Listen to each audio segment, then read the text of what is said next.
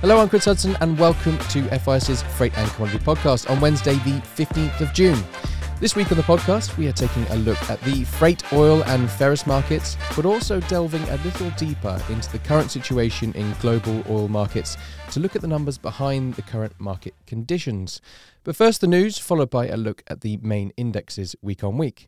Well, the national average price of diesel hit a fresh peak of $5.72 a gallon this week in the US, up 75% over the past year, according to data released on Monday by the US Energy Information Administration. The ECB has called an unscheduled meeting to discuss surging borrowing costs in the currently fragile Eurozone, which comes shortly after their council meeting last week that piqued hopes of announcements to help stave off another debt crisis. And BP has made a huge renewable energy acquisition, taking a $30 billion stake in a solar, wind and green hydrogen project in Western Australia, a 6,500 square kilometre scheme that aims to generate the equivalent to a third of Australia's energy capacity. But what has been the week-on-week on indexes? The changes that we have seen from Tuesday the 7th of June to yesterday, Tuesday the 14th. Well, on the freight, we are down across the board. Cape 5TC is down 2,990 or 13.5%, closing yesterday at 19,138. On the Panamax 4TC, that's also down, lesser extent, but down 1,682 or 7%, closing 22,321. And on the Supramax 10TC, that's down 1,985, down 6.9%, or ending 26,963. On the iron ore 62%, that's come off, and no doubt there that is because of concerns what's happening in the China situation after all the optimism of relaxing restrictions. We are now closing down $13.05 or 8.9%, 134.20. On crude, we've popped up. We were 120.34, now 124.58, up $4.24. And on the Sing 0.5, there's no surprise there that has also popped up. If you're looking at the index rather than the front future here, the index is over 1,000. Here, looking at the front future there, 948.05, closing on the FIS report last night. Significant movement up there. And of course, that 1,000 barrier has been breached on the index. On the tankers, hardly any movement on the VLCCs, the very large crude carriers. That is closing 44.95 world scale. But on the product carriers, the TC2, TC5, they have seen a movement up, significant movement up. We were 325.28 on TC2, now 390.56. And on TC5, that's Arab Gulf to Japan, we are seeing 230.71 world scale last week, now 345.71. On the steels, we were $944. This is Northwest European steel. We're now dropped below the $900 mark, $899.75 closing on the index. And on the EUAs, we are a slow movement up again. It was €81.31 and is now closing yesterday at 84.15. Dry freight market indexes have been a sea of red over the past week, with it not being immune to the many of the concerns about the world economy. I asked Kerry Deal, our head of business development, who is now back from his travels in the United States, what has been causing this movement down in markets and will it last? Yeah, Chris, well, it's good to be back. I was very sorry to miss the 100th episode last week. I think I've been on pretty much every one, save that one. But regrettably, my speaking skills were needed elsewhere last week, apparently. But yeah, on the dry freight market, last week activity was both subdued and with many market participants attending Posidonia down in Greece, very quiet across the basins in Capesize and Panamax. Negative macro headwinds were really rocking sentiment, as you mentioned. The threat of recession in both the U.S. and Europe seemed to grow, while rising COVID cases in China renewed the threat of lockdowns, put a pause on any major reopening in China. Ironically, in the Pacific, the cargo supply for Capes looked all right last week, with Australian iron ore shipments jumping to 20.7 million tons last week, reaching the upper range of seasonal levels, which has nicely mirrored hopes of a return to normality for that Chinese steel production. However, despite having been the main support on the Capes for a number of weeks, rates in the Pacific finally softened. This was because more tonnage was piling up, triggered by higher bunker rates, making owners think twice about ballasting their ships to the Atlantic. In the early part of the week, we did see Brazilian miners return to the market for second half July stems, particularly yesterday. That has kept that C3 rate above $31. It's worth noting, however, that rising bunker prices continue to support those voyage rates while squeezing the time charter equivalents, with the C14, that is the TC equivalent to the C3, hovering around $13,600 per day. Not ideal. The green shoots in the early part of this week have helped support that Cape paper market, which has been relatively range-bound for the last few sessions after the losses seen early last week. The July Cape 5 TC paper never really did stay too long below $30,000, and this morning is valued at $30,375 on FIS Live. Q4, which had always held up far better than the nearby contracts, was trading at $32K this morning. It seems clear, based on the support we're seeing for these paper rates, especially on that back end, Chris, that the market consensus continues to be fundamentals aren't that bad, but that macro sentiment is keeping a lid on things for now. Panamaxes were also impacted by holidays across both Asia and Europe, and the many participants who were at the Posidonia event. As a result, both basins were quieter than normal, with coal shipments out of Australia and Indonesia both coming off their recent highs. In terms of fixtures, demand was lacking in the North Atlantic, which dragged down that overall TC average last week, in spite of improving demand on the P6 route. On the grains, most of the stems were from East Coast South America for early July dates, while very few fixtures were reported from U.S. Gulf and North Coast South America, with a growing tonnage list building there. Cargoes from East Coast South America, redelivery Singapore, Japan, were fixed from 27,000 to 27,500 last week. In the East, the key Indo to India coal route fluctuated from 19 to 22,000 last week for mid-June loadings. This despite over 60% of the coal shipments still being carried by Capes, which to me is actually a slightly bullish sign. In contrast, activities out of Australia were very thin last week. Things began to look up again yesterday, however, with Panamaxes, like the big ships, seeing a turn for the better on the index across all basins. The paper has benefited in the past few days from this talk of a floor, and the July Panamax 4 TC, which had never really gone far below $25,000, trading this morning at $26,125, Q4 trading at $23,950. And to kind of take the theme of a lot of this podcast, which is really focused around oil, it must be a significant concern to ship owners and the like having such high bunker prices. That Sing 0.5% index has been over 1,000 now. Exactly.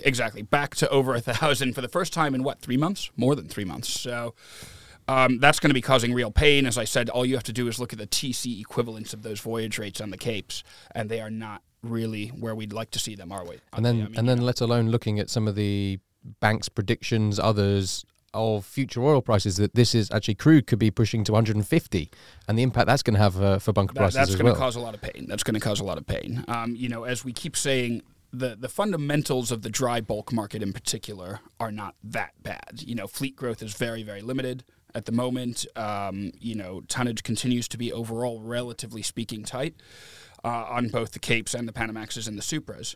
Handy's still being supported by spillover from the very, very high container markets, but there's no denying that the higher bunker prices are gonna squeeze owners increasingly. You've got to remember OpEx on a Cape. Just the daily running expenses, you're probably talking $8,000 to $9,000. So we're already not that far above that on several of these routes. And also causing probably potentially regional build-up in areas, because it's going to be even less of an impetus to move to areas to ballast, because why would I pay that? Particularly on the big ships, those long ballasts searching for cargo in Brazil are probably looking a lot less attractive and will continue to look a lot less attractive. So do we see a tonnage build up in the Pacific, which we already started to see last week? I think there's a very good chance of that, but let's see. There's been a lot of optimism around the positive economic benefits of return to work for many Chinese cities like Shanghai after COVID restrictions were relaxed last week. One market that was especially looking forward to this return was the oil market. The sentiment of resurgent Chinese demand has been built into prices, and where the reasoning of predictions of prices rising even further towards $150 a barrel. However, the number of increasing cases in China is cause for concern again, as any significant increase may trigger another damaging lockdown and then the knock-on effects of reduced demand. But in terms of the oil markets, it may be useful to look a little bit more at the context of the current situation. So if you're looking at world oil production is around about 90 million barrels per day. This is below the pre-pandemic levels, but it has slowly been increasing from its low, which was in around June 2020. Of this total amount, some 41.2 million barrels per day of crude oil is being shipped across the world's oceans as we currently speak, crisscrossing the world's seas from suppliers to importers. But let's put a bit more context to those numbers. Assuming that all of these barrels are standard size, if you line them up all in a straight line, it would stretch, by my maths, 23,710 kilometers, or just over halfway around the world. But where are these two main types of market participant? Who are these producers? Who are these consumers? Who is exporting? Who is importing? Well, if you're looking at S&P Global Market Intelligence on their data, the top 5 exporting countries, this is obviously areas which are exporting oil, not necessarily producing. These aren't producing numbers. These are what is being exported by these areas. No surprise there that Saudi Arabia comes out top at 6.7 million barrels per day. Russia in second, 4.5 million. The USA, 3.2 million. Iraq, 3.1 million. And the UAE at 3 million. And then conversely, what about the top 5 discharge locations? What areas is this exported oil going to? Again, no surprises here. China number 1, 9 million barrels a day. India 4.4, South Korea 2.9, the USA 2.7 million, and Japan 2.6 million. There are, of course, challenges facing the market in each of these groups, hence the concern for traders and the knock-on markets effects of other signs in terms of the supply chains and everyone else, the general economy. On the supply side, the absence of Russian oil supplies to many parts of the world is pushing up prices, as the remaining producers see demand for their supplies rise. And with oil production, it is not a situation where you can just easily turn on the tap and be able to replace lost production for such a big producer like Russia. On the demand side, however, the problems in China are causing market jitters. It will, of course, be a concern for producers who are quite happy to keep prices up at these levels.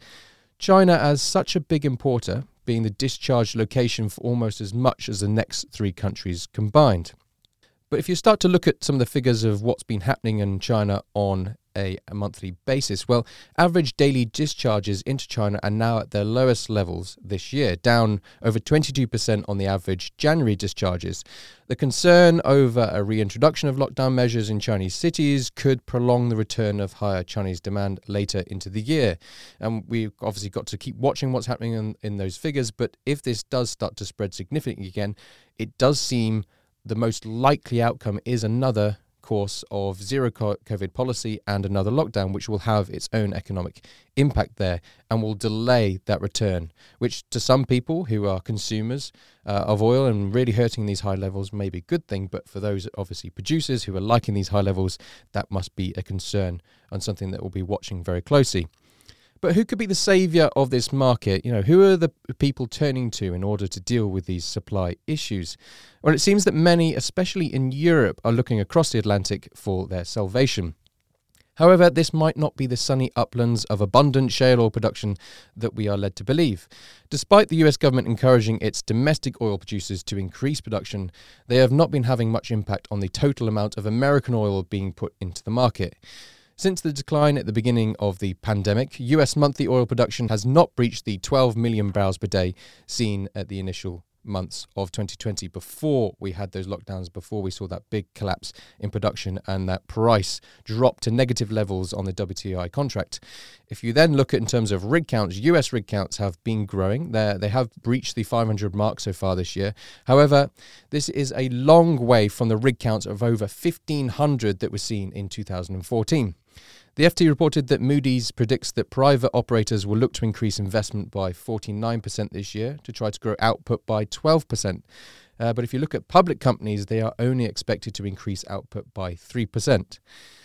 So if you're looking at this situation, you've got a large number of producers with the problems with Russia, with all the sanctions, the political elements coming in, and those top 5 discharge locations, China having seen those problems and potentially increased problems. You have quite a conundrum for people looking at these numbers, looking at this situation of where this is going to go. The only, sure sight is that there is significant risks here, significant problems that could be coming forward. And all those people looking to the US, you're looking at the rising gasoline prices and the cracks which are happening over there. People will have a huge demand there for US for the driving season coming in. They are not going to be the silver bullet for the problems in this market going forward. And well, more consistently, not in the short term. They may in further and long term with this investment which was outlined.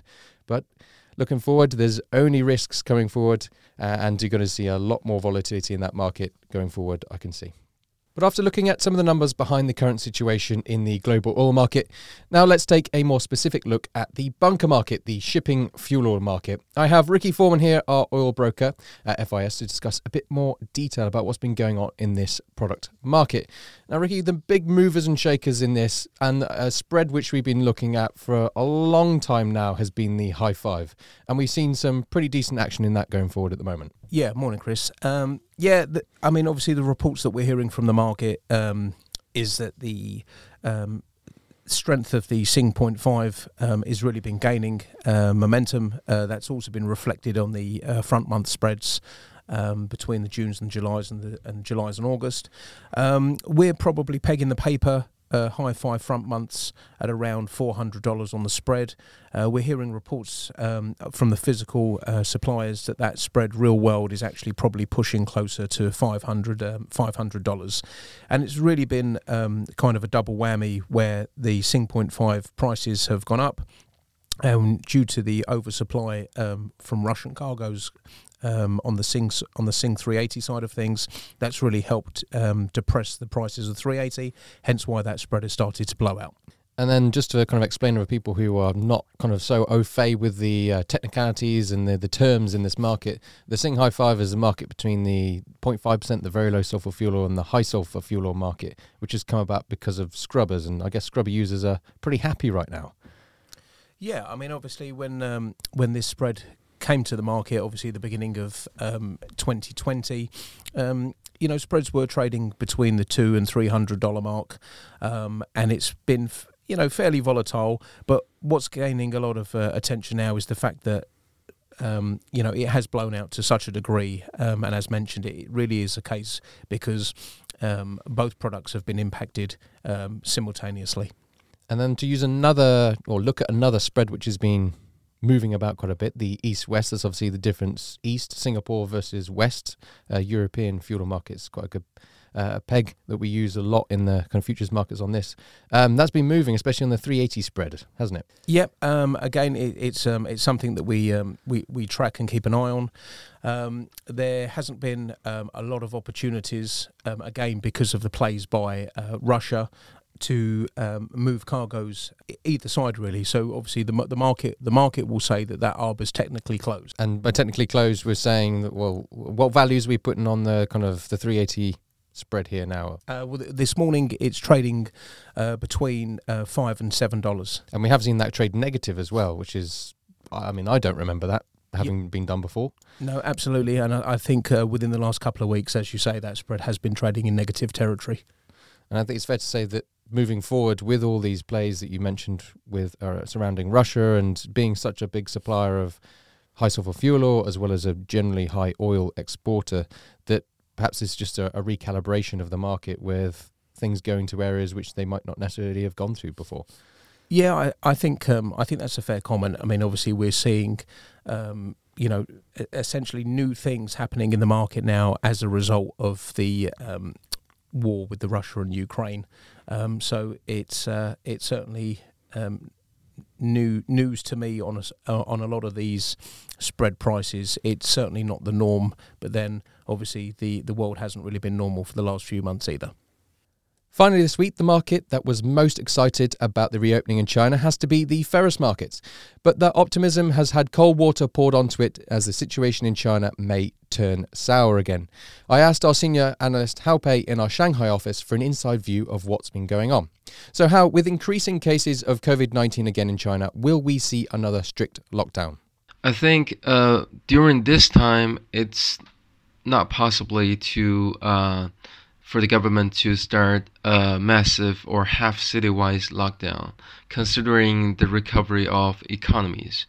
And we have a statistic indicating Shanghai, there are 9,472 enterprises above designated scale. Resumption rate reached 96%, utilization rate reached 69%.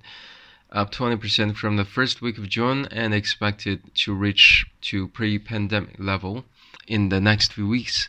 I think it depends on if the pandemic really spread again in another tier 1 city. If it is, unfortunately, then it's unavoidable to see another strict lockdown. If it is just spread out during some of the specific streets, areas, or some village or suburbs areas, then I think it's not possible to see a very general or wide covered lockdown. With the low or even negative margins for steel mills, will the current trend of increasing steel demand help drag margins higher? I think the problem is almost 100% participants in this industry believe that there will be a huge rebound of steel consumption after Shanghai lift. But the reality is, if we look into some statistics, during the second week of June, construction steel trading volume on daily basis reached 149,000, while this number was 170,000 in the first week of June, and during the same period of previous years, this number was 170 to 180,000. So, which means the sudden burst of demand wasn't really come as expected. As a result, the steel price followed after falling with the data, which was less than expected. I think physical steels were quite cautious before and after the timestamp of Shanghai lift because mills were not seeing enough orders coming in. Plus, Shanghai's southern and mid-area cities were encountering prehistoric level of rainfall. Mills have to enter maintenance. The only hope to help mills out of negative conditions for the coming 2 weeks was still relying on the cost control instead of running cells. But in the long run, I agree in Q3 when rainfall passed, the delayed projects need to rush to be finished as many of the specialized government debts were required to spend 100% in August, so by then they have to buy some materials. Coking coal prices have dropped and iron ore has been fairly steady. Will this also help the steel industry? I think the coking coal drop wasn't able to fuel the quick rise of iron ore price for the last round we saw in late May and early June, so unfortunately no help last round. But as we saw, virtual steel margin was yearly and seasonally low at 300 yuan level this week, and physical blast furnace margin reached negative 100 and EAF margin reached negative 150. Both reached historical low area. I think mills were trying to use more discount iron ore and low-grade iron ores and spend cost save from iron ore partially to buy premier coking coal, so overall can save some cost. That's why during this week we saw physical iron ore suffer the decrease, but coking coal from everywhere, from FOB Australia, FOB US, or domestic China, all enjoyed a moderate rebound after a streak of losses for past 4 weeks. That's it for this week. If you want to stay up to date with everything that's happening in the freight and commodity space, then sign up to our app, FIS Live, or follow us on Twitter or LinkedIn. And have a great end to your week.